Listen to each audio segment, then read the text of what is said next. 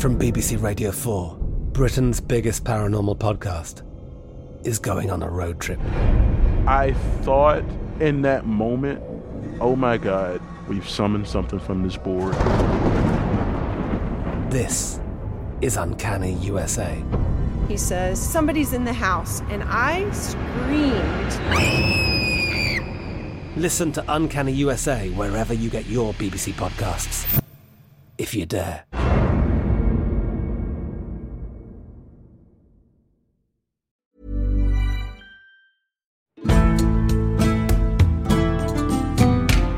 Welcome to this episode of Gone Medieval. I'm Matt Lewis. I'm delighted to be speaking today with Peter Heather, who is Chair of Medieval History at King's College London, and his latest book, entitled Christendom, looks at how a fringe religious cult in the Roman Empire came to dominate Europe and European outlooks in the medieval period. Thank you very much for joining us, Peter. It's my pleasure. Thank you for having me. How critical or problematical at its fall was early Christianity's integration with Roman institutions and structures? Did it help to build Christianity up but cause problems when Rome fell, or was it a central part of Christianity's early success?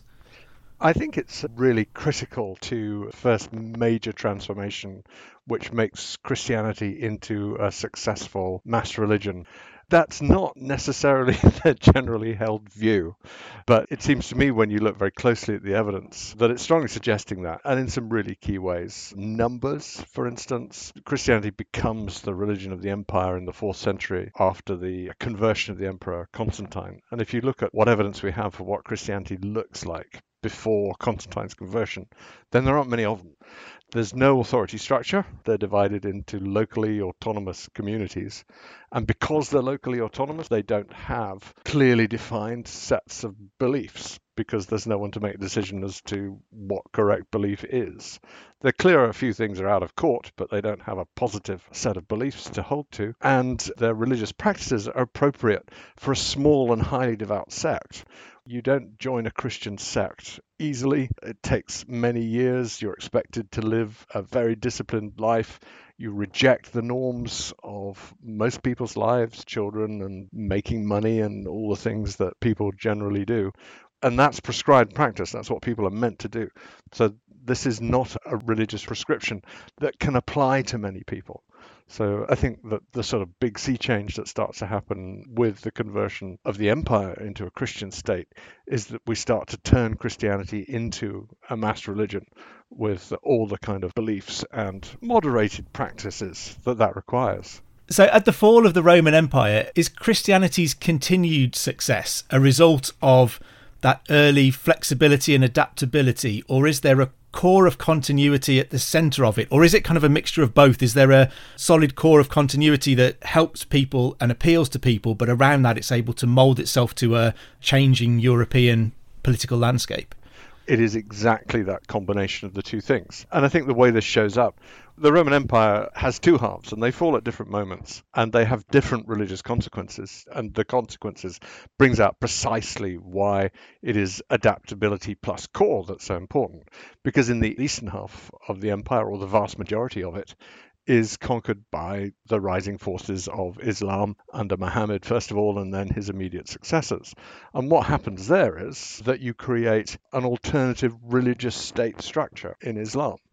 And the local provincial elites of the Roman Empire, the Eastern Roman Empire, Southern and Eastern Mediterranean, who converted to Christianity under Roman rule in the 4th and 5th centuries, then convert to Islam in the 8th and 9th centuries. And there you see the crucial effect of being part of a state that's organized around a religion.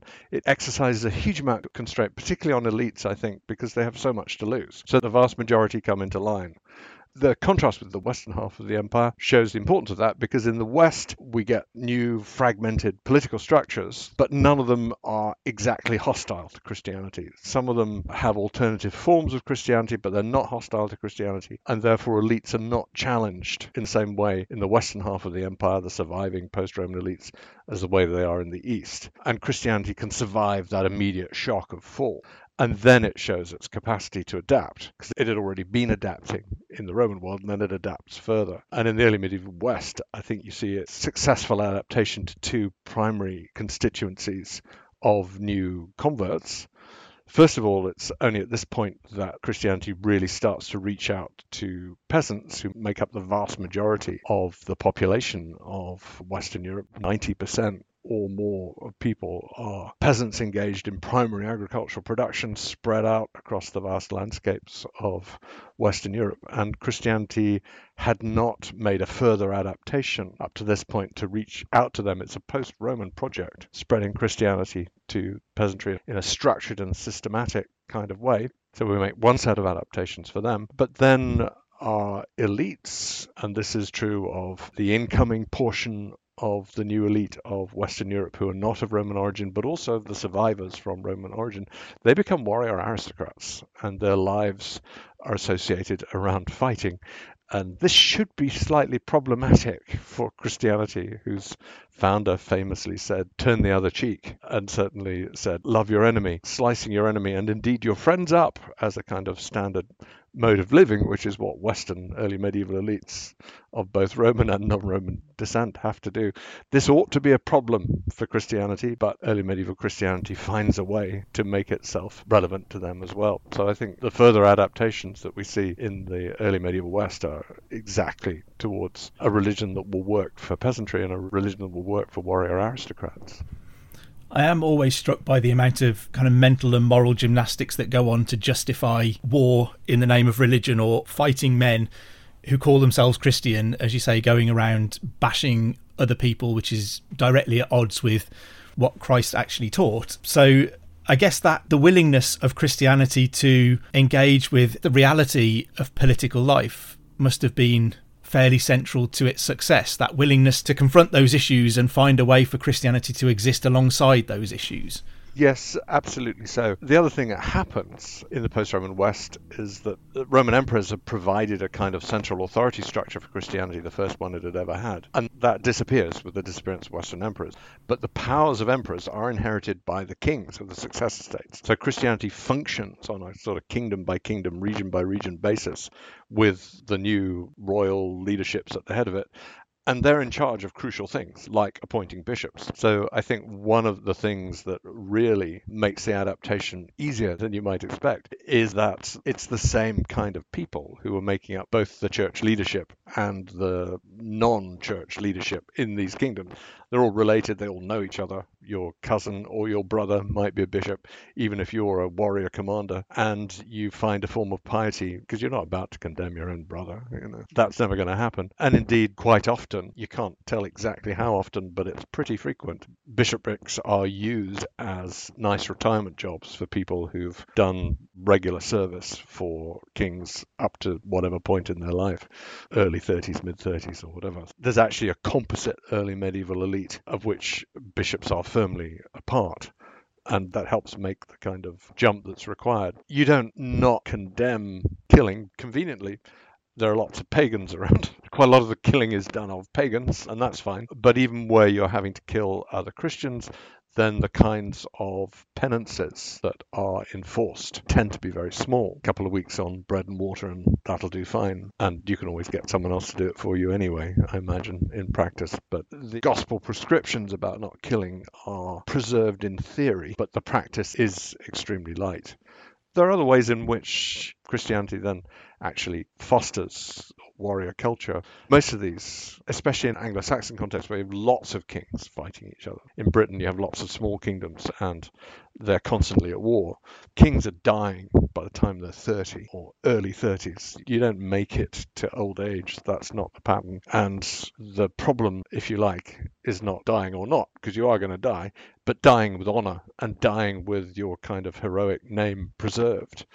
And the new kinds of literacy that comes with Christianity provides new and more permanent mechanisms for preserving the memory of kings. And it can also redefine what power is.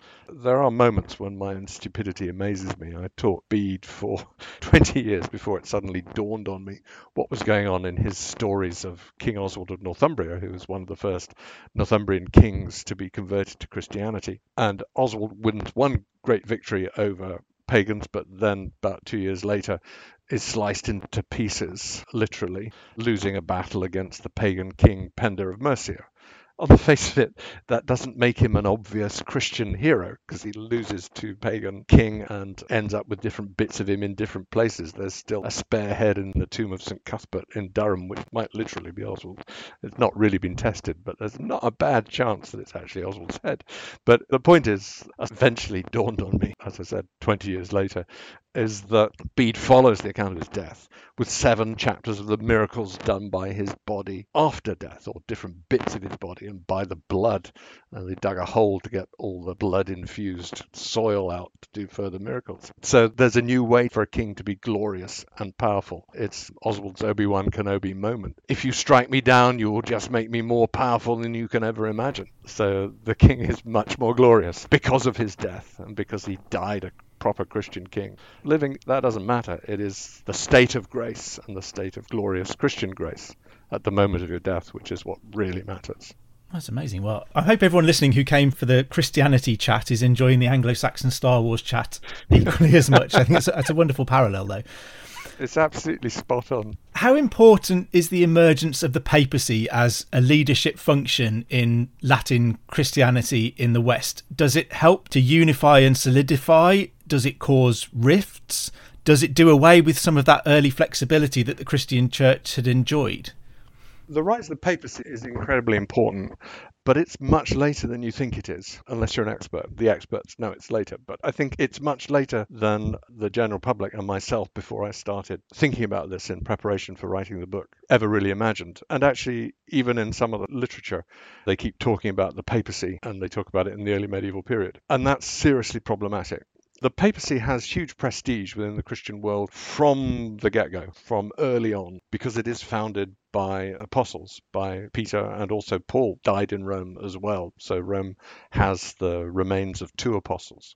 But there are other Christian communities that were founded by apostles, Antioch and Alexandria in particular, and they have the same status in the early Christian world that Rome does. And there's a crucial distinction between prestige and authority.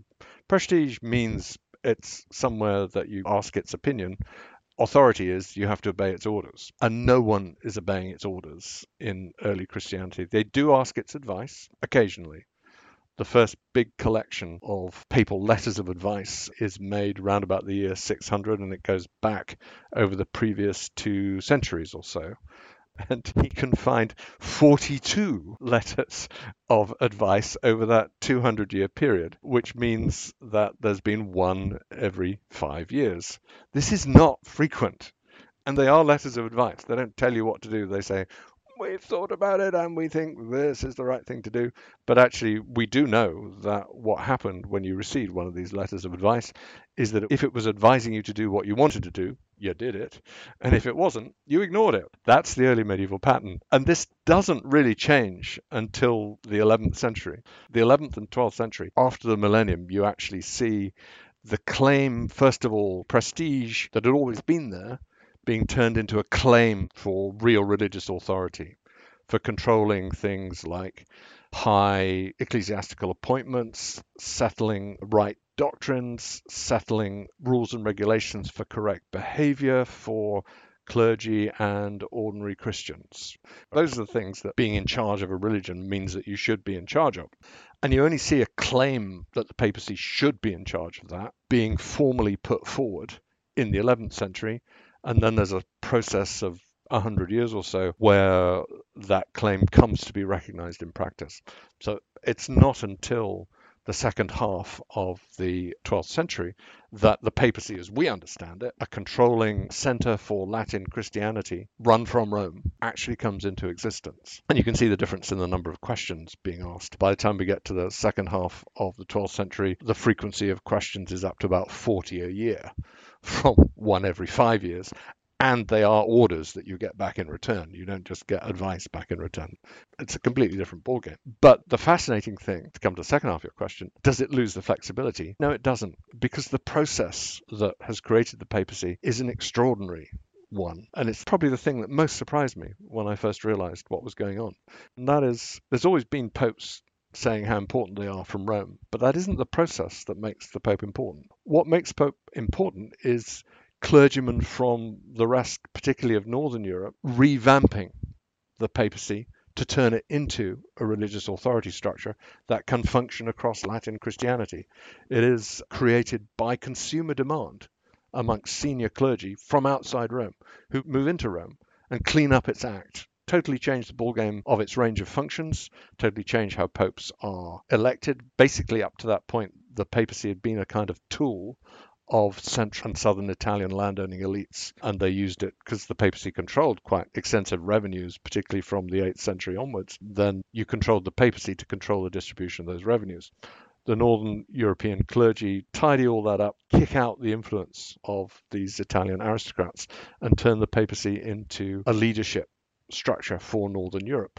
So because it's created that way, then these clerics bring in all their agendas, and the papacy becomes a tool for implementing those agendas. In other words, for responding flexibly to what's on the minds of these clergy, who are practical clergy engaged in administering religion across Northern Western Europe at that time. So the papacy, at least in that first generation, the moment of its creation, is a tool for implementing agendas effectively that are already existing within the Christian church.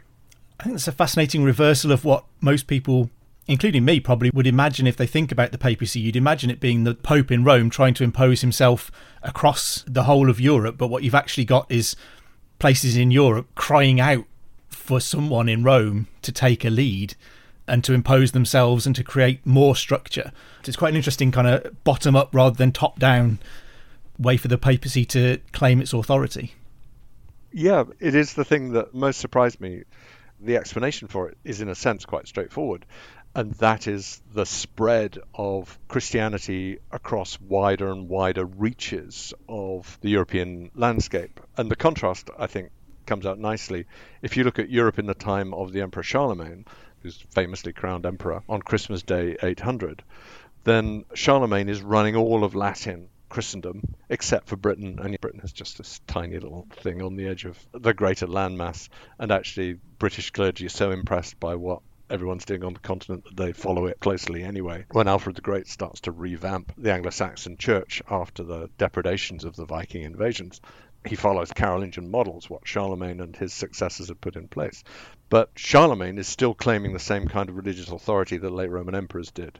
So when you look at sort of 9th century, a great period of revamping of Christianity in Western Europe, but all the energy and all the money comes out of the Carolingian courts. It's not that Charlemagne's organizing everything, but clergymen he appoints and clergymen he funds, clerical institutions that his imprimatur validates. That's where all that energy comes. Rome plays no part in that at all. So we have one authority structure that does cover all of Latin Christendom at that time. But from the 9th century onwards, we see a vast amount of new Christian states. For one thing, the Carolingian Empire fragments into a number of successor states. But equally important, we add Czech Republic and the Slovakian Republic. We add Poland. We add the Scandinavian monarchies, Norway, Denmark, Sweden, as Christian states. A great deal of the Iberian Peninsula, the Reconquista movement, is underway. So a lot of Spain is added back into Latin Christendom. And by the time we get to the 11th century, there is no one king. We have a Holy Roman Emperor, but he runs Saxony and northern Italy. And there's a vast constellation of other rulers who run the rest of Latin Christendom. And if any one of those calls a council, only his own bishops will come to it, because the other rulers won't let their bishops go. So if the King of France calls a council, the bishops of Germany won't go to it, and the Anglo-Saxon bishops won't go to it, and all the rest of it. I think the way it works is this, that the Carolingian moment creates in people's minds the reality that Latin Western Christendom should be a unit and should function as a religious unit, should have exactly the same standards for its clergy, for its ordinary peasantry, for the population, one church, one standard. And Charlemagne's authority means that he can deliver on that vision. But by the time we get 200 years later, the year 1000, then there is no political authority that can deliver unified religious leadership, and the clergy turn their minds towards revamping Rome to play that role.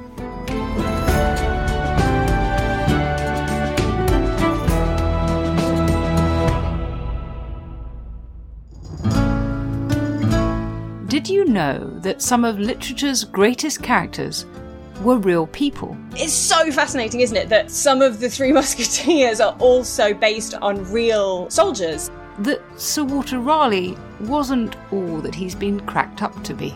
Chemist, poet, scholar, historian, courtier. He could have been great in all these different things. And that if your name is Dudley, you better watch your back. For the Tudors, each one of them took something from the Dudleys, either by working with a member of the Dudley family, or of course by having one executed. I'm Professor Susanna Lipscomb, and I'm learning all this and much more, bringing you Not Just the Tudors, twice a week, every week. Subscribe now to Not Just the Tudors from History Hit, wherever you get your podcasts.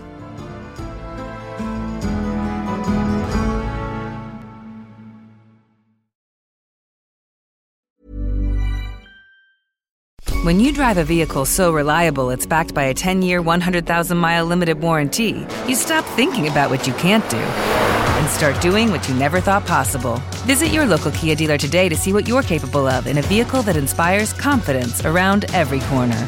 Kia, movement that inspires. Call 800-333-4KIA for details. Always drive safely. Limited inventory available. Warranties include 10-year 100,000-mile powertrain and 5-year 60,000-mile basic. Warranties are limited. See retailer for details. From BBC Radio 4, Britain's biggest paranormal podcast is going on a road trip. I thought in that moment, oh my God, we've summoned something from this board. This is Uncanny USA. He says, somebody's in the house, and I screamed. Listen to Uncanny USA wherever you get your BBC podcasts, if you dare.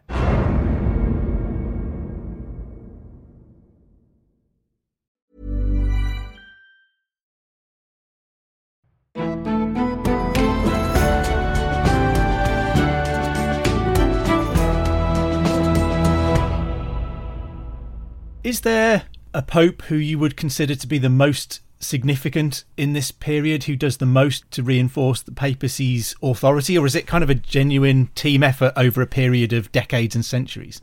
It's definitely a team effort.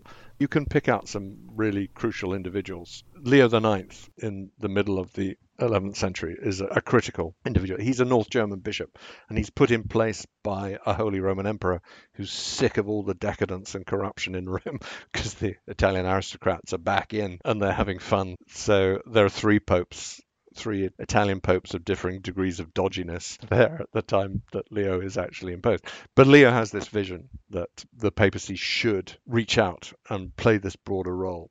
So he does some really crucial things. He starts to change how popes are elected, to make it a purely clerical matter, to exclude these Italian aristocrats from sticking their fingers into the pie. And he starts to impose judges who travel outside of Italy to take the papal will positively. In the old days, not only were there no papal structures outside of Italy, but you had to wait for someone to ask you a question before you even said something. Whereas now, proactively, we're taking papal authority outside, and he even goes outside of Italy himself. And he holds a series of reforming councils to which hardly anyone comes to start with. But it's the symbolic moment, and what they're particularly cracking down on are clergy who've been appointed in some way by secular authorities, and particularly clergy who've paid for their position. This is called simony, after Simon Magus in the Acts of the Apostles, who tried to buy the power to control the descent of the Holy Spirit. So that's why it's called simony. And he holds some crucial small-scale councils, so he confronts about half a dozen French bishops at one council and says, "You're a simoniac. You have bought office." He'd obviously heard that he had. Unfortunately, the unfortunate man dropped down dead, thus, I think, confirming the point. But the others all immediately fell on the floor, as you might, and say, "Sorry, yes, we did." And Leo forgives them and puts them back in office. He doesn't throw them out of office. But the point is being made. So Leo redefines the papacy as a proactive, focal leadership for Western Christendom. That's a crucial moment. Then the rest really is a process.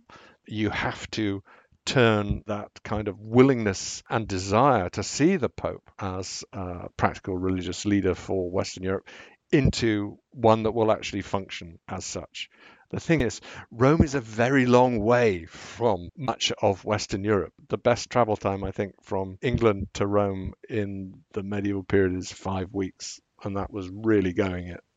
That means it's very expensive. If it takes a long time to travel somewhere, it's very expensive to travel somewhere as well. And the crucial thing is the development of a codified system of church law, which uses the papacy to make all its key extra decisions. There's a lot of church law around by 1100, but it's been made in different places by different people over 800 years. So you get lots of different answers to the same question. And to some crucial new questions, you get no answer at all. So we see between something like 1075 and 1150, particularly associated with Bologna law schools, we see an attempt to make order out of this chaos.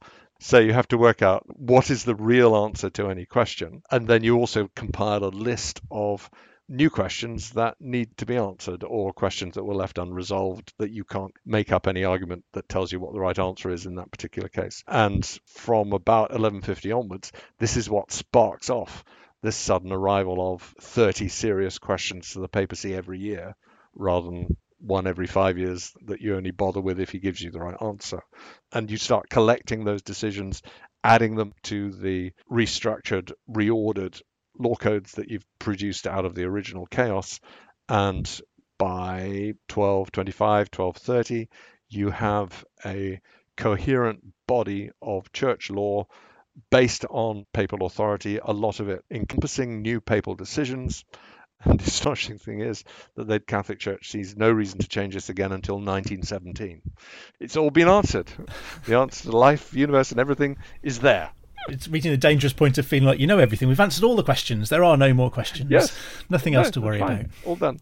Because you've got it all on paper, and you can easily transport papal authority even as far as Iceland. You send the law books. So no longer do you have to come to the Pope in Rome. The Pope comes to you in the form of this set of the authorized papal decisions. And that's what solves the problem of distance.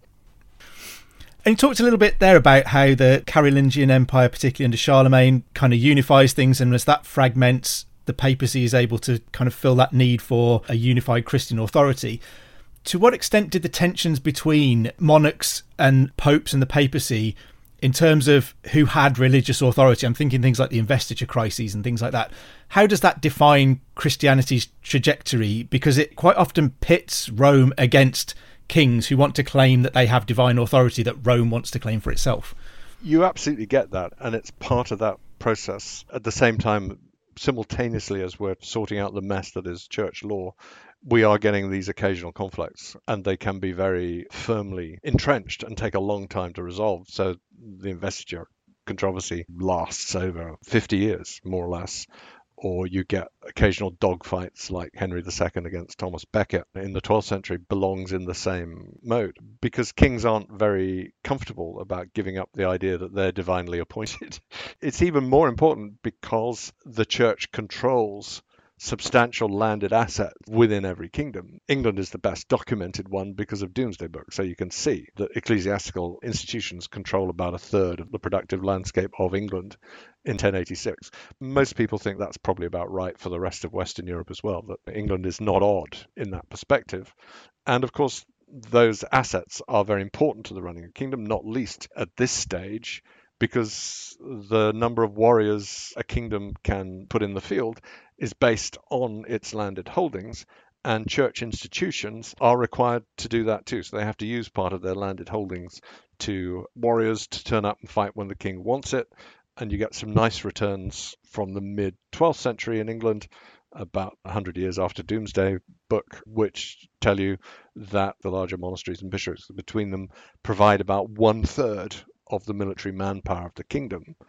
And it's even more important because kings tend to appoint bishops and abbots. That means that the military contingents that come from ecclesiastical institutions tend to be just a touch more reliable than those that come from other magnates and aristocrats with whom kings might be in conflict. Kings aren't very happy about the idea that they might lose the control over a person who's in charge of these crucial military contingents. And that's to be negotiated, as well as the ideological point. And it bends in a score draw, which it takes a long time to work their way to, because there's so much ego at stake here. The papacy, particularly under Gregory VII, and as was overreaches itself and tries to claim that it should have complete untrammeled control over senior appointments. And kings can't concede that, and the papacy does not have enough leverage to make that happen in a regular way. So we have to reach a compromise, which is that kings will have a veto, and that to get their way in some areas, they will then give the papacy the right to make other appointments. And you get this kind of messy compromise emerging. But it's one that has to respect the parameters, that the assets controlled by the church are just too important for those to be completely independently controlled. They have to be reckoned as part of the kingdom stock of assets. Therefore, the church has to answer in some way to kings as well as to popes. But what we do is the solution to the investiture dispute, for instance, is to make a distinction for the first time between the secular and the sacred. Before that, Charlemagne doesn't recognize any distinction between secular and sacred. Secular is a concept invented by churchmen to rob kings of their religious power and authority. A very clever piece of work one Sunday afternoon in the Vatican, I think, probably to come up with the concept of secularity. But kings appoint bishops to their secular responsibilities. So all the law courts that their churchmen run and the military contingents that are stationed on the lands that they control, but simultaneously church is appointing the bishops to their spiritual responsibilities. The fact that it's the same person's got, combining both, hey, we don't worry about that. Yeah, I'm frequently kind of impressed, I think, by the medieval world's ability to not answer a question, to not actually resolve something, to leave something vague enough that both sides can feel like they've won and neither has actually lost. It seems to be, so prevalent through everything that they do, and I guess it applies here to the success of the church as well, that it's able to leave some things a little bit blurry where it helps. Yes, it's deciding what battles you're going to fight in the end. What are the things that are really important? You could fight this battle, but you would get a massive confrontation and a breakdown in the kind of relations that you require in order to make other agendas pursuable. And there are some other big things going on at the same time, which some people realize. And in winning one thing, you might lose two other things that you don't want to lose. So yeah, absolutely. Sometimes much better more to, important. Yeah, let the blurriness persist. Why did you want to write this book now? As Christianity kind of loses, I guess, its grip on Europe that it's had for more than 1,000 years, does that change our view and our understanding of the medieval church? I think it absolutely must do. What does the modern transformation of Christianity do for our account of the past? What should it do for our account of the past? And it seemed to me that it has two really big impacts upon how you write. You need to think much more carefully about why Christianity won in the first place, because it's not a given. Christianity has lost, at least in the European landscape, very substantially its capacity to keep hold of the hearts and minds of the bulk of the population. People still write down they're Christian if they don't put down their Jedis on censuses. Most of them mean, as opposed to anything else, they don't go to church. They don't structure their lives around cycles of the holy festivals of the Christian year, and that level of piety is not in them. So the fact that it can lose now means it might have lost in the past. And in fact, if people had stopped and thought about it, we know it's lost in the past because, as we mentioned, Romans again, in the eastern half of the Mediterranean, southern part of the Mediterranean, it loses to Islam. The beating heart of late Roman Christianity, most of the theology, most of the exciting developments in practice, they come out of the eastern southern Mediterranean. But the only reason that Christianity is a European phenomenon is because Islam took over the southern and eastern Mediterranean, and the vast majority of people became Muslim. And that part of the Christian world was cut off and eventually worn down, never completely disappeared, but they're minority populations. So actually, we can see there's a real clear case study, when you stop to think about it, of Christianity losing in the past as well. So it's possible. We need to have that in there, that sense of contingency. So that's one big thought that I think looking at the modern world brings in. And the other is change. Christianity is this classic thing of a singular noun that makes you think it's always been Christianity. Single noun, Christianity is a single thing. And there are important continuities within it. Already by 170, 180 AD, you've defined the canon of Christian holy texts.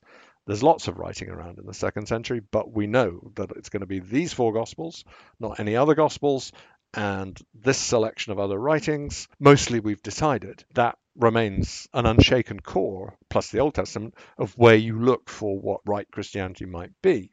So we have continuities, and they're crucial, of course, to the religion. The religion wouldn't exist without them.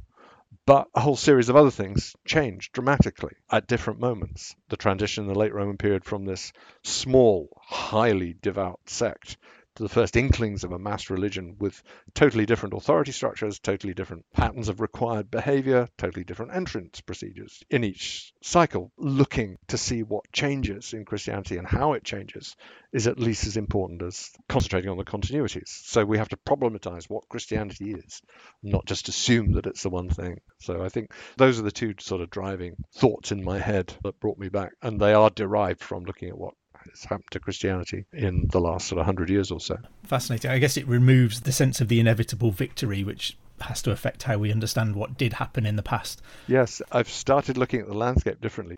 I had my religious phase. I call myself a lapsed Anglican, and you just look at the landscape differently, and you see all these churches everywhere, and they're beautiful, and I love them, and I still like going to church occasionally. I have no beliefs either way. Agnostic really cuts it, I think. But I think of them as like the leftover temples of Egypt from the Pharaonic times. They're there and they're big. The whole of the population used to go to them, and now they're monuments sitting in the landscape. It affects how you look at things. Yeah. My unfair question to end on, if there's a brief answer to this, and it is a deeply unfair question, is there a simple answer to why Europe became the power base of Christianity through the medieval period? I don't think that there's a simple answer, but I think you can see the lines that make it happen. One is actually the Islamic conquest, bizarrely. I don't think the dominance of thinkers and Christian leaders from the eastern and southern part of the Mediterranean would have changed. It takes a long time before Western Europe puts up a kind of educational infrastructure that will generate sustained thought on the kind of intensity and scale that was happening in the eastern southern Mediterranean between the 4th and 6th centuries. Arguably, it's the 12th century with the rise of the universities. That's a crucial moment in the development of Christianity, is the 12th century. Parisian theologians define the afterlife in terms of heaven, hell, and purgatory, and that defines piety, because your job is to avoid hell and minimize your time in purgatory, and there are a set of behaviors and rituals to go through that allow you to do that. And all of that just comes out of Paris in the 12th century. There hasn't been a structure with the capacity to generate that much sustained, coherent thought to come up with that answer until the 12th century. So I think if we hadn't lost the eastern and southern Mediterranean from the Christian world, it would have remained dominant. It wouldn't have been a European phenomenon. So that's one part of the answer. Two more parts. One is the adaptability, this capacity to meet the needs of different churches and not be afraid to change Christianity in order to do it. Miracles are not there in pre-Constantinian Christianity. God doesn't do miracles, doesn't make crops grow or cure you or whatever. The focus is on the fate of the soul after death, and God helps you with that. That's what God is there for, and the Holy Spirit is there for, and Jesus is teaching, not stuff to do with the here and now. The miraculous starts to come into Christianity in the Latin world, particularly in the 6th century. God starts making your crops grow, starts looking after you if you behave with proper piety. That kind of adaptability is absolutely there, and that continues going on. That's the first kind of type of piety that we see for the mass of the population. Then in the 12th century we get on to purgatory, in minimizing your time by particularly sacramental action and holding masses for the dead and for your soul, and etc., etc. So that's the second thing. But the third thing is, I think, the alliance with power, because there are two simultaneous stories unfolding when you look at the development of Christianity. On the one hand, you've got all this invention and creativity and willingness to include and develop your religious practice to give people things that they need. And again, the early centuries of the second millennium, 11th and 12th century, you see a massive diversity and range of allowed piety. Visionaries like Hildegard of Bingen are authorized. You don't just let anyone turn up and say what they're doing, but there is a willingness to accept a broader range of behaviors as legitimate. But that is combined with a ferocious patrolling of boundaries, for which power, the mobilization of social and political power of elites and political structures is always there. Pope Gregory the Great at the end of the 6th century says it's perfectly all right to jack up the rents of peasants who won't convert to Christianity, to make them do. In the same era, the Third Council of Toledo in Spain says any amount of thumping short of death is fine too. So you can either tax peasants or beat the crap out of them until they become Christian. That's perfectly all right. There is that undertone of coercion, and in the early millennium, and this is associated with the new papal authority structure, that element of coercion and power is still strongly there. The most obvious kind is this is the era of Inquisition, when Inquisition is first trundled out. And Inquisition basically allows you to keep people in solitary confinement, to interrogate and torture them until they admit to what you want them to admit, and then you can either forgive them or burn them according to what you feel like doing. It's an astonishing coercive process. You don't see it unfolded over many places, but the fact that it exists at all is intimidating. In many ways, kind of coercive mechanism that I suspect is probably more crucial to the success of Christianity in inculcating itself across Western Europe is actually more informal. From the 13th century, we start to get parish visitation records surviving. The English ones are really good and really funny. What happens is that a representative of the Archbishop of Canterbury, for instance, goes around to all the parishes of Kent to see what people are actually doing. And it records all the offences. And they are what you'd think they would be. People are not being pious. They are shagging people they shouldn't be shagging. They are not obeying the rules properly. And a whole series of fines and, again, beatings are there to make them do it. But the astonishing thing, when you think about it, is how do they know about sexual impropriety in very obscure little villages across different parishes in Kent? And the answer can only be, and actually there's been a major academic study that has nailed the point down, is that some people in the villages are telling them, because there's no way else you would know. You couldn't know otherwise. So actually, you end up with something like the old Stasi informant mechanism, actually then enforcing things at village level in the 13th century. Getting rid of the East and the South, sustained creativity over centuries, but also a sustained dialogue and mobilization of social and political power. That wasn't a very brief answer, but that I think is the answer. It was a very good and very interesting answer, though. Thank you very much. Thank you so much for sharing all of that with us, Peter. It's been absolutely fascinating to talk to you. Thank you very much for joining us. It's been an absolute pleasure. It's been a long journey, this book, but it's never ceased to amaze, I have to say. And I hope to be able to share it with lots of people and give them a sense of the same kind of excitement and interest that I found in unravelling it. Well, Peter's book, Christendom, is out from Penguin Books and explores all of the things that Peter has talked about and much, much more about how Christianity came to dominate politics in medieval Europe. You can join Dr. Kat Jarman on Tuesday for another brand new episode. Don't forget to also subscribe wherever you get your podcasts and to tell your friends and family that you've gone medieval. If you have a moment, please drop us a review or rate us anywhere that you listen to your podcasts. It really does help new listeners to find us. If you're enjoying this and looking for a bit more medieval goodness in your life, you can subscribe to our Medieval Mondays newsletter. Just follow the links in the show notes below. Anyway, I'd better let you go. I've been Matt Lewis, and we've just gone medieval with History Hits.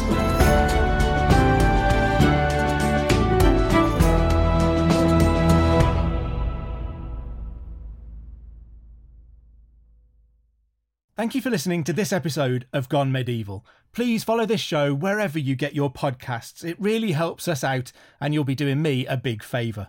Don't forget you can also listen to all of these podcasts ad-free and watch hundreds of documentaries when you subscribe at historyhit.com/subscribe. As a special gift, you can also get your first 3 months for just £1 a month when you use the code MEDIEVAL at checkout.